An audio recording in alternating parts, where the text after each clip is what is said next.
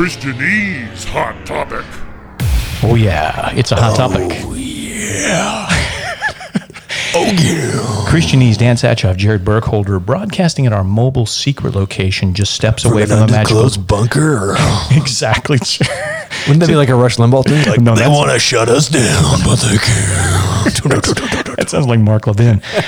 We're steps away from the magical unicorn. Those of you who don't know, don't know. But if you know, you know. That's the name of my meth dealer.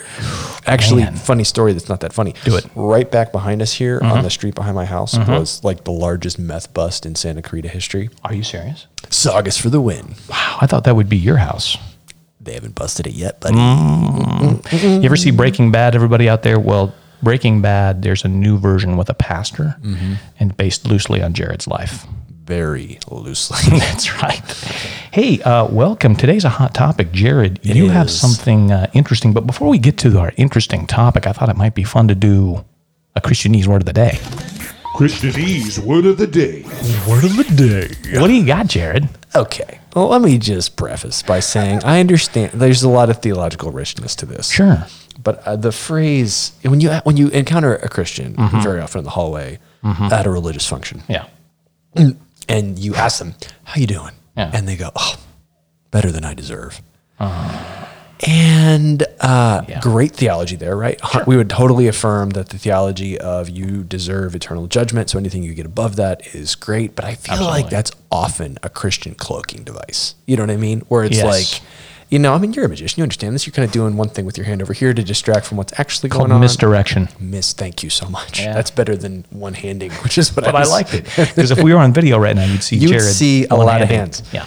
No, I mean, I feel like it's not like, what people should say is like, well, I've been crying in the shower with a washcloth in my mouth for the last Exactly. 10 days, but better than I deserve. Or like, I've been hitting the scotch harder than I should have, but better than I deserve. Or like, well, I think about leaving my wife every morning, but better than I deserve. You know what I mean? Like, it's just it's Yeah. like the reverse unspoken. You It's know what I kind- mean? exactly. You're getting out ahead of it. Well, now, if you're going to introduce the reverse unspoken, we have to deal with unspoken. Christianese word of the day. What's an unspoken? already covered that, haven't No, we? I don't think so. I Do an think we unspoken. have. No, you need to do it again. The unspoken. No, I know we have. The unspoken is when you have something too embarrassing to share with your small group, but you Right. want them still to pray about it. Like pornography It's or always- addiction. Or it's whatever. always Sure. something sordid. Yeah, it's never like. Yeah. It's never like I want to pray for a missionary, but I can't name them. It's never that. It's always something horrible. Right now I have an unspoken. And in the environment I grew up in, and Yeah. it wasn't just one. It was like I just have 3 unspokens. If you could pray for them, and it was like, oh. And so someone was like, Lord, we pray for Mark's first unspoken. I get it. Lord, we pray for Mark's second unspoken, and Lord, then we want to bring that third unspoken to you. See, this is so interesting. There's nothing wrong with that, but it's just like, I okay, know. well, just find someone you can be honest with and tell them what's going on. Here's what I think is wrong with it. And I get it. And I didn't grow up in the church, so I don't have the same point of reference you have. But here's what I think is wrong with it. The more of these kind of things that are crutches that we end up leaning on that are not based in Scripture necessarily, then it becomes a culture unto itself. And that's the whole point of Christianese, as we talk about. It's so inaccessible to other people to understand what we believe and why we believe it because it's rooted in Scripture. Like, can you find an unspoken anywhere in Scripture? It actually gives you an opportunity to not be Transparent. transparent and not be real, right? Yeah. Because it really is misdirection, Yeah. right? So rather Yeah. than actually saying like, hey, I'm really struggling with the sin of my life, can we just be honest and Right. the Christian community can speak into this and let's ask Yeah. God for help? Or like, I'm having a garbage day. Yeah. It's like, Yeah, oh man, better than I deserve.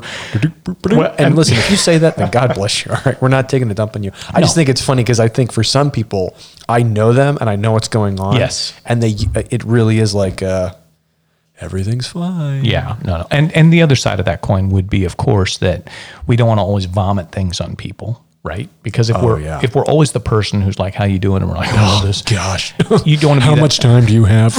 But I think then that's a point. That's where we need to be connected within our church with people who are safe in smaller environments. Where, especially if you're at a big church like we're at. If only there was a group called Connected. that Gosh, I people wish could there come was. to. For those of you in Santa Clarita, come visit us at our ABF on the weekends, Adult Bible Fellowship Connected. That's another Christian. Jeez. We're just like layering. This is like the baklava of Christianese. Christianese, word of the day. We're going for the trifecta this episode. The ABF, the Adult Bible Fellowship. You can have adults, you can have Bibles, you can have fellowship, but you put them all together and that's a delicious fellowship sandwich. Tastes like Cheez-Its. Anyway, does. I don't know what we're doing there. It really does. Yeah, no, it's interesting. I mean, there's so many things. And again, I hate to poo-poo everything because some people are just saying that just to be funny. And Hey, funny. this is the cardiologist. Can I take this Absolutely. call? Will you just fart around the I'm just microphone? going to fart around for a little bit. So Jared, I'm not kidding you right now, is taking a call from his cardiologist. Those of you who don't know, there's a little bit of heart risk in Jared's family. So right now, I'm not, and this is not a bit, this is not a gag. He is actually going to go ahead and field a phone call to make sure that his atrial. Can I tell you what I hate? What happened? Spectrum is calling me every day now from a similar number as my doctor. So I keep answering it. And then I'm polite. I'm from the Midwest. So I don't just hang up on them. So I'm like, oh, no, thank you. We're fine. Yeah. Okay, Mr. Brooke, I understand. Oh, thanks. Now I'm fine. Oh, excuse me. And eventually just like, okay, well, I told the lady yesterday, okay, I'm going to hang up now. Thank you so much. Have a great day. And that's my Midwestern way of getting off the phone. So that wasn't my cardiologist. That was Spectrum. And what are you expecting from the car? Bad news or just an update? I'm supposed to get a CT scan to see the level of my blockage. Do you have, but you don't, to your knowledge, you have no blockage. That's what the CT scan's for, Dan. I see. Interesting. Just yesterday, my dad got 2 more stents put in. He had 100% blockage in an artery.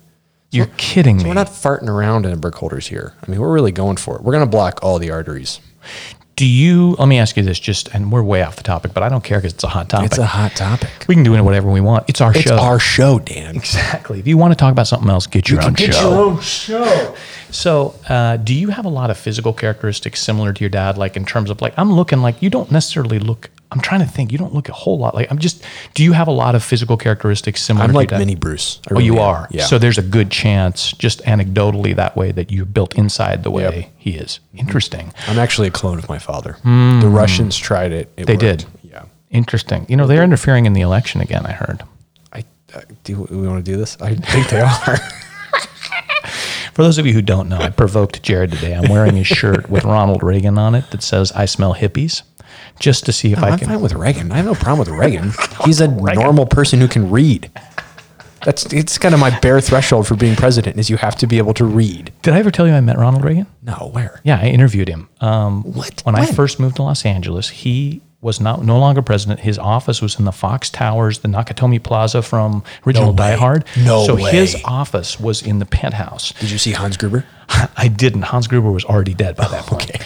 But I went up there and had to put together a video, and so we had to interview him. So first thing, we go through this whole process with the Secret Service. We get up there. As I'm going up in the elevator, Jack Kemp is coming down. So as we got out, he came in. Jeez. So anyway, the Secret Service, first thing they tell us, there's an alarm. We're gonna sound it for you right now. So if you hear this, you hit the ground. So they hit this alarm, so we knew what it sounded like. Please hit the ground, because if you don't, anybody left standing hasn't been briefed, obviously. So they're gonna go down. They'll be tackled. They'll be shot. This whatever. did not happen. Yes. So we're like, Every person he hangs out with, they tell that like, hey. when they come to a meeting in that office, first of all, we'd had background checks and all that stuff. So we're briefed. So then we go into his office. We sit there. We set up the cameras and everything. And all of a sudden, the doors open, and here comes Ronald Reagan. So cool. Like there was 6 of us in the room. He goes around the room, asks us a little bit something about all of us. And it's probably a thing that he did. So he associates something and then remembers your name. So from then on, for the 20 minutes we were there, he remembered all of our names. He remembered a little something about us. Was so cool. So we're trying to give him this script saying, "Sir, here's what he's like, oh yeah, but tell me about that." And he's glancing down and then talking to us and glancing down. I'm like, the guys, I was in my head, I'm thinking, okay, we're going to need to paste it up somewhere for him. So at the end of like 17 minutes of talking and just kibitzing, as you will. I'm not Jewish, but I've played a Jewish person on television. So all of a sudden, we're like, "Sir, we should probably tape." He says, "Oh, yeah." I said, "Do you need a minute?" He says, "No, I'm fine." I'm like, "Oh, here we go." There we go. Because the guy's 80-some years old or whatever. Good luck. One take, nails it. He must have had a photographic memory. And this is when he's out of office. So like, it always makes me think, because people are like, "Oh, when he was in office, he had Alzheimer's." He was, at that time, sharp as a tack, because like he had an instant recall of the script, and it was like 2 paragraphs. That's crazy. And just did it, and then walked out. And we were like, "Oh my gosh, it was unbelievable." Yeah. Yeah. I still can't get past that alarm thing. We should start doing that with our guests. I'm Hey, listen, 100%. if you hear the alarm, you got 4 seconds to hit the dirt. That means Jared has had a cardiac incident. That's and right. Anybody left in the room will be killed. You'll instantly be killed. Yeah, Yeah. right. My bodyguards wipe everybody out. Oh my God. Hey, what we want to talk about Yeah, today. do it. Now that we've, farted around for We've 15 wasted a minutes. lot of time. That's the story of our life right there. We're 10 minutes in. It's only 10 minutes. Yeah. Great article, cover article of The Atlantic, which, by the way, if you don't subscribe to The Atlantic, it's just such a great magazine. It's so fair and balanced. Yeah. It really is. It's a no spin zone. I'm not lying. You know what I like about it, though? I like that you're still doing a hard copy, honestly, because anymore, I don't like Well, we digital did both. things. Oh, you did both. So like we get the digital subscription. But I like that you have this because there's something about, for me, holding things in my hand. I don't reading like reading things digitally. I don't know. Yeah. Go ahead. With my Cheerios, I read this. This is a true story. Okay. So the cover article was "The Nuclear Family Was a Mistake," and when I first saw that, I was kind of expecting the usual shtick of like, what we need is to reframe the family, and you can have a dog that you're married to, and 2 dads, and 9 transgender children, or whatever. And the author's point wasn't that they weren't necessarily decrying the nuclear family. They were more saying there's been something lost because of our disconnection from the extended family. So let me just kind of walk through a couple of parts here. They're kind of tracing how there was a time in American culture where just because of necessity, kind of in the farming era, people had big families and they all lived together. And so if there was a loss, kind of that loss was insulated, right? So if somebody died, it wasn't like, you were kind of all by yourself because there were aunts and uncles and cousins and grandparents that were all kind of in one house. And eventually, as incomes grew, or people moved out of the farm kind of to the city to get better jobs, and they moved away from their family, and there's kind of this isolation that happened. But one of the things they talk about throughout this is how there's the economic disparity disproportionately allows people to absorb some of this loss. So they say at the outset here, we've made it for a life for, I can't talk. We've made life freer for individuals and more unstable for families. We made life better for adults, but worse for children. We've moved from big, interconnected, and extended families, which help protect the most vulnerable people in society from the shocks of life, to smaller, detached, nuclear families, a married couple and their children, to which the most privileged people in society, which gives the most privileged people in society room to maximize their talents and expand their options. This shift away from bigger, interconnected, extended families to smaller, detached, nuclear families ultimately led to a familial system that liberates the rich and ravages the working class and the poor, which I thought was really interesting. And I highlighted a bunch of passages here, but just listening to my voice read there reminds me how boring it is to hear someone read. No, but people are following you. People are smarter than you think, Jared. Trust me, they're following it. You think they are? Not really, but I'm going to say that because we're on the air. That's good. One of the things he talks about is how, as families have moved away from each other, there was a time in the 1950s and 60s where they moved into neighborhoods, but because there was a consistency, you had the woman working at home, you had the children there, and there were still a lot of people that were there, and so new families and communities were formed. Not only would you might live in proximity to your family still, but neighborhoods would work really hard to kind of to form these new cohesive communities because that's what people were used to. Right. And the author isn't necessarily advocating that we need the women to stay at home or anything like that. He's just saying it was a function of what's been lost. it was a function of how it functioned. And so they're saying that now rich people essentially, or people with means, are able to purchase for themselves the things that are lost, right? So they can actually rent those family connections around. They can get tutors, they can get babysitting, they can get therapists, and the lower class and the impoverished don't have the ability to do that. And so it's ultimately the impoverished that deal with that. And they're really fair in this. They talk about how progressives and conservatives don't really have a solution. So the author says, as the social structures that support the family have decayed, the debate about it has taken on a mythical quality. Social conservatives insist that we can bring the nuclear family back, but the conditions that made for stable nuclear families in the 1950s are never returning. Conservatives have nothing to say to the kid whose dad has split, whose mom has 3 other kids with different dads. Go live in a nuclear family is really not relevant advice. If only a minority of households are traditional nuclear families, that means the majority are something else. Single parents, never married parents, blended families, grandparent-headed families, serial partnerships, and so on. Conservative ideas have not caught up to this reality. But then he says, progressive, meanwhile, still talk like self-expressive individualists in the 1970s. People should have the freedom to pick whatever family they want. he goes on to say, kind of in summary, in other words, the social conservatives have a philosophy of family that they can't operationalize because it no longer is relevant. Progressives have no philosophy of family life at all because they want to seem non-judgmental. The sexual revolution has come and gone, and it's left us with no governing norms of family life, no guiding values, no articulated ideals. On this most central issue, our shared culture often has nothing relevant to say, and so for decades, things have been falling apart. You know, as I hear you talk about this, it makes me think if only there were an organization or a philosophy that would provide community and unify the family. Well, that's what I was thinking the whole time, right? So they're talking about, we moved from these extended families where there was a lot of limitation, but there was a lot of support, right? And he says in a part here that we gave up support for autonomy. Right. There's been this move towards self-expression and individualism, and having extended families hampered that. And so we moved away from that to more nuclear families that give us a lot more flexibility. And even talks about how the markets kind of encourage that. He says, two things are especially true in an American context. First, the markets want us to live alone or with just a few people, that we were mobile, unattached, and uncommitted, able to devote an enormous number of hours to our jobs. And second, when people who are raised in developing countries get money, they buy privacy. All that's fascinating, right? Yeah. And so there's been this move away from support to isolationism.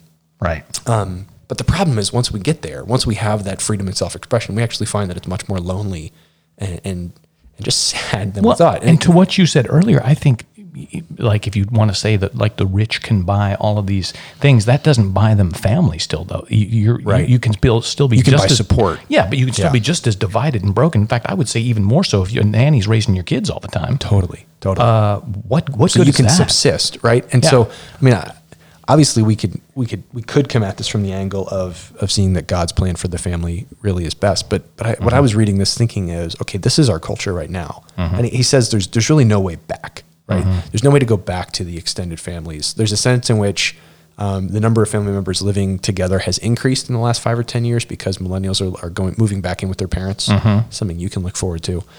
And he's also identifying that because of the high cost of healthcare, actually more families now are caring for older family at home rather than outsourcing it. So there's been a little bit of an uptick in that. But he says, there's really no way back to the 1800s, to the early 1900s, right? He's talking about a way forward and doesn't necessarily have a great solution. So I'm reading this thinking, this is what the church does, right? Right. I mean, we are called by God to move towards those who are hurting. Right.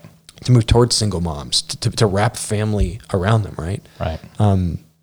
Aaron Miller, who's a pastor I work with, pastor at our church, and a couple of years ago was given a sermon on marriage and family, and just talking about how he was really talking about how God's plan for the family exists, but because of sin, there's a lot of times where that plan isn't fully realized. Right. And he just had this line he kept coming back to where the ideal lacks, God's grace covers it. Sure. Right. And so I just think about people in our church community who are single moms, are blended families. There's a couple families in our church where the grandparents are raising the kids.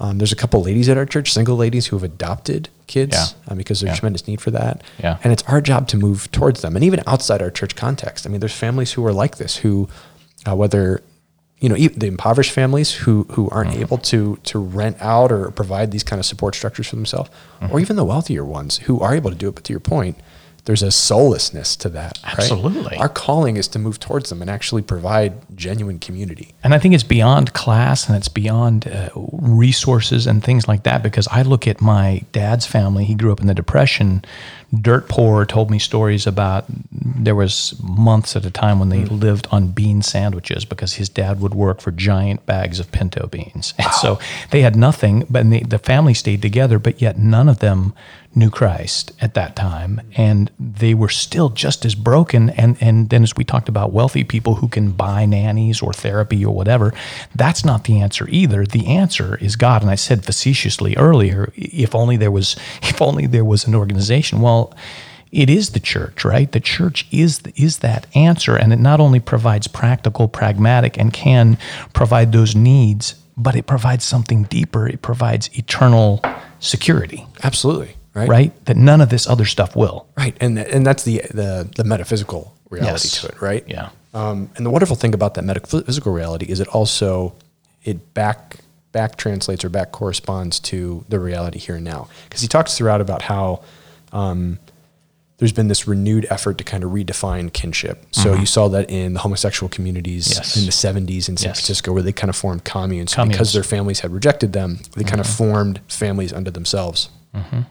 He mentioned there's a communal living space in Oakland where families, you have young professionals, you have families, you have older people who all kind of live in this common space, and they kind of form a new family unit together with strangers who become family. And there again, I mean, you can read it sarcastically going, gosh, the church has been doing that for thousands of years. We've taken people from all walks of life and we brought them together into a family. Yeah. And we actually do it better because it's not just that we have this, we live in the same plot, right? So some of these communes, or not communes, but communal living spaces in the Bay Area are simply predicated on who physically lives there. Correct. Right? We have something that transcends that because we have this community with people all over the world. And we congregate with people in a particular church. But even then, our unity isn't simply that they sit next to us on the weekend. It's that we share the most important thing in Christ. What is the unifier? That's what we keep going back to, and you've talked about that a million times on the podcast. But the great, that's where liberation theology, for instance, breaks down, because to your point that you've said a million times, you have as much in common with somebody in Nambia who's a Christian. Right.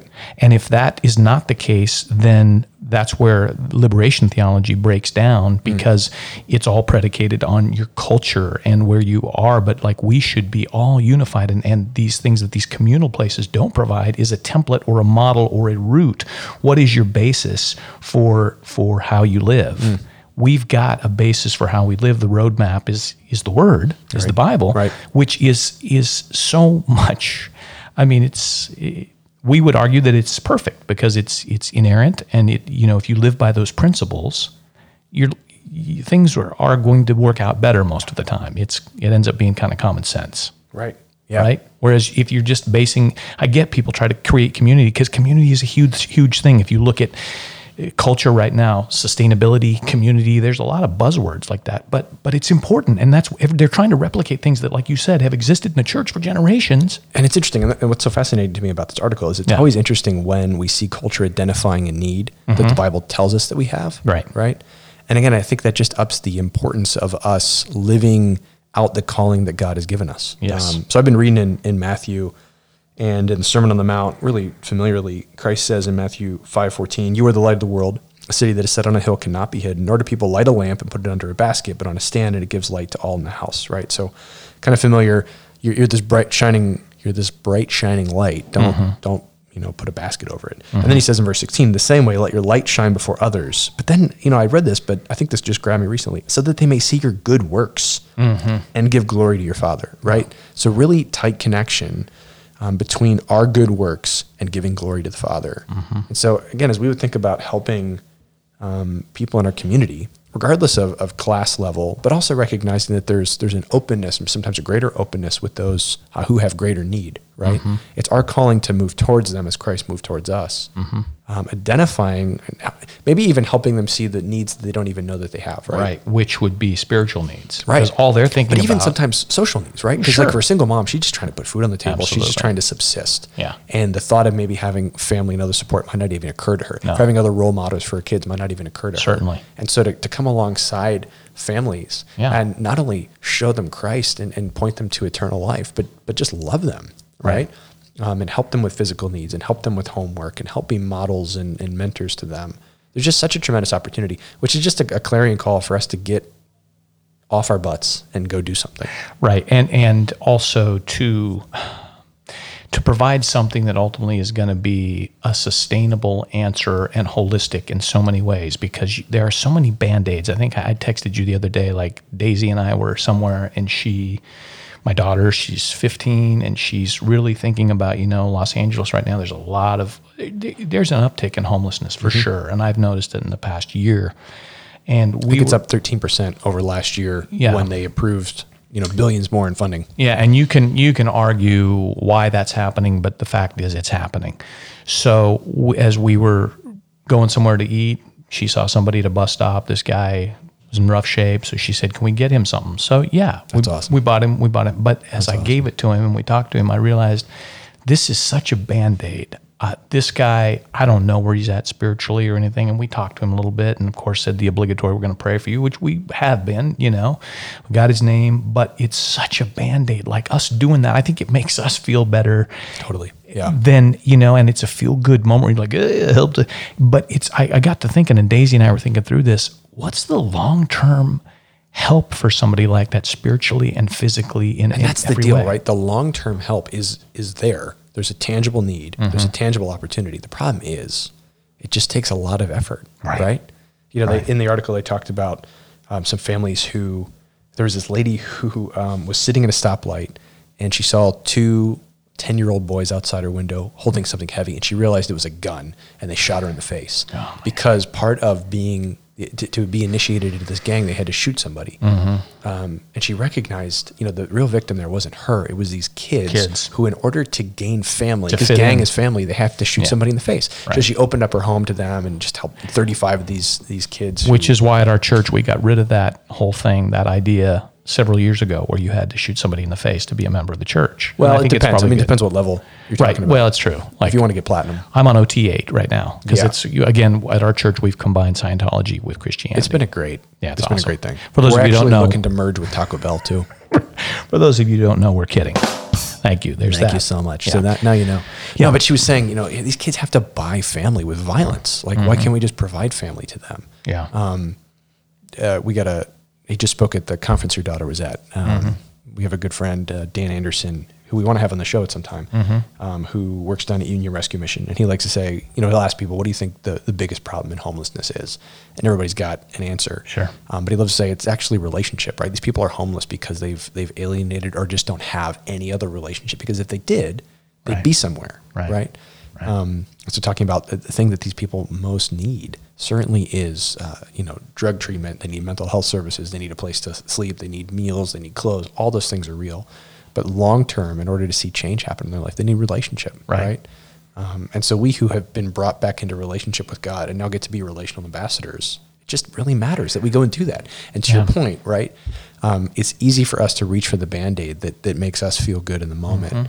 It's hard to get in the trenches with people and walk through. And this is true just in discipleship in church, right? Relationships are messy. People are messy. It's especially true when we enter into someone who's lived in a very different life context than that. Because we all have preferences. We have people that we would rather hang out with. Totally. Yeah. At church, I know I've been guilty of that. Like, I've got my group of people and then somebody else comes in and like, you're nice, but like you don't invest. Yeah, and I keep trying to shake you and you're like a bad penny, man. You just, we're always there.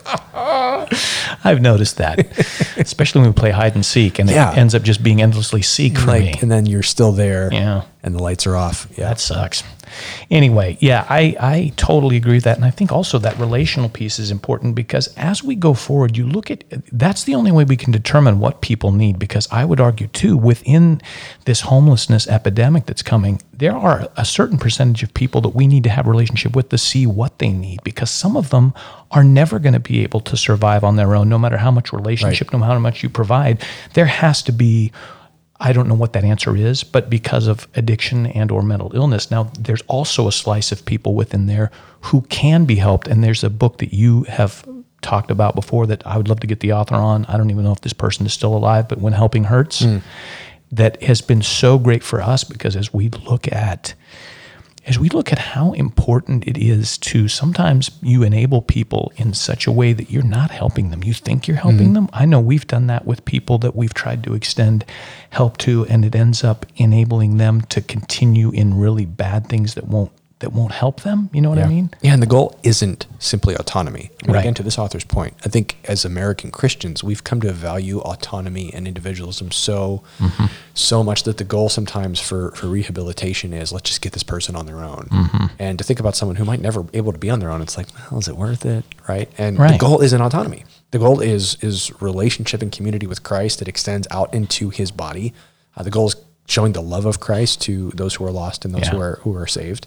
The goal isn't like, okay, let's all everybody get their own home, and then they can just we can go home and we can come together for church, but then we can go. And then when I ask them how it's going, they can say better than I deserve, and that'll be that. Exactly. And the people I have seen, like, I come from addiction in my family, and I've seen the brokenness that brings, and that it extends to a whole group of people in a family.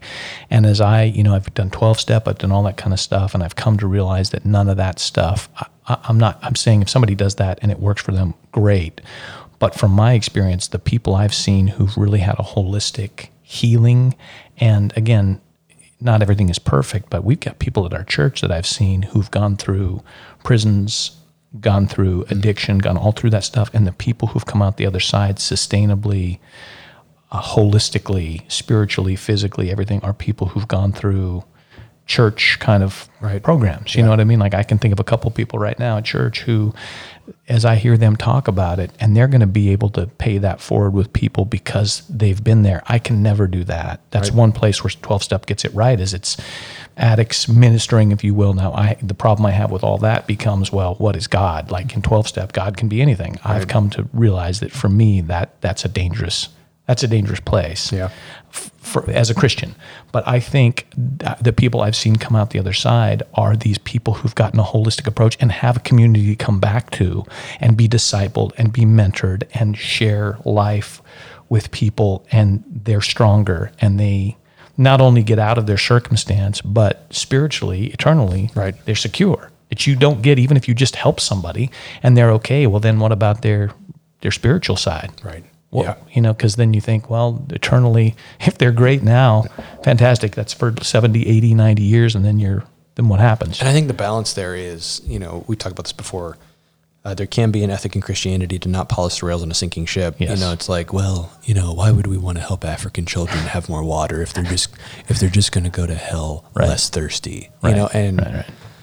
I think we can have a hierarchy of needs there, not to get all Maslow on us, but we can recognize that their deepest need, their ultimate need, is to be connected to Christ. But that doesn't denigrate the physical reality, right? God didn't create us as kind of amorphous souls who are floating in the ether. He put us in bodies, right? And even the incarnation shows us the importance of stepping into a particular context. Yeah. And so all that should just drive us towards the hurting. Yeah. The author ends the article by saying, when we discuss the problems confronting our country, we don't talk about family enough. It feels too judgmental, too uncomfortable, maybe even too religious. But the blunt fact is the nuclear family has been crumpling in slow motion for decades, and many of our other problems with education, mental health, addiction, the quality of labor force stem from that crumbling. I just think there's a tremendous opportunity there. Absolutely. For us to recognize, not to take our cues from the Atlantic, but to recognize this is a reality around us. And if we step up and be the church that God has called us to be, then we're already moving towards these people, people who have needs, people who, like us prior to Christ, right, are broken. And again, we're not taking cues from the Atlantic, but I think it's also sticking your head in the sand if you don't look at what's going on in culture around you. And this is an example of a cultural information source, the Atlantic, wherever else it is, and people could be like, it's a liberal rag, or that's a conservative, whatever the place happens to be. But it's important for us to be connected and not be tone deaf to what's going on culturally, because we want to engage in a way that makes sense and is relevant for what's going on, right? I think sometimes as Christians we tend to fight. We're still fighting battles from the 1950s, right? And this is a good clarion call to say, hey, this is what's going on in our culture. The gospel addresses this. Let's be faithful. And again, it's how the gospel addresses this stuff. And I think to what we've talked about a million times, people will romanticize the 50s or the 30s or the 40s or the 1900s, whenever. Right.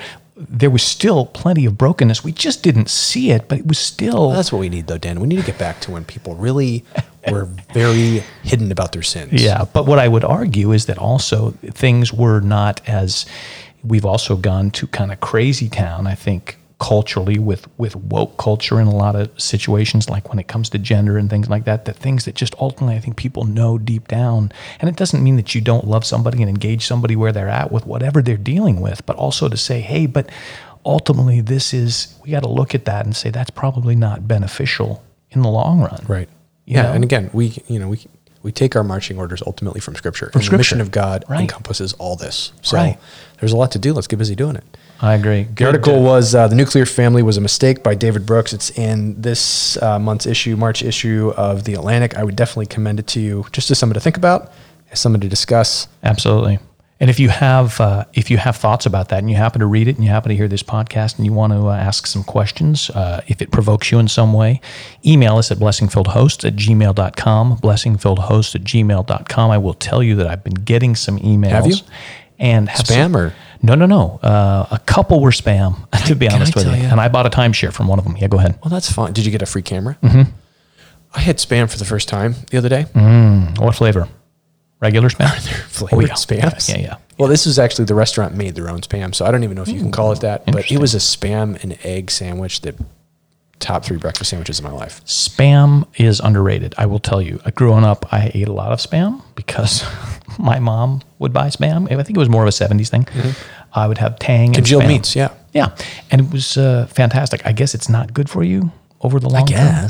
But I loved it. And people, I think it gets a bad name, yeah. And it's actually really big in the islands. That's where my mom, because she lived in Hawaii for a while, and I loved it. Again, this wasn't like official spam, but if official spam tastes this good, then wow, spam. I'm in. So I'm going to bring up some of these questions for future episodes that are really good. So anyway, this was great. It's a little bit longer hot topic than normal, but I think that's good. 35 minutes, 6 seconds, give or take a few seconds. Whatever. Who cares? It's a show. Email us, blessingfieldhost@gmail.com. We've got some interesting guests coming up, and we will be at some mobile locations in addition to the Unicorn Studios. Thanks for joining us, Jared. Any parting thoughts? No, Dan. Not at all, except that it's been great to be better than I deserve today. Blessings. Hot topic.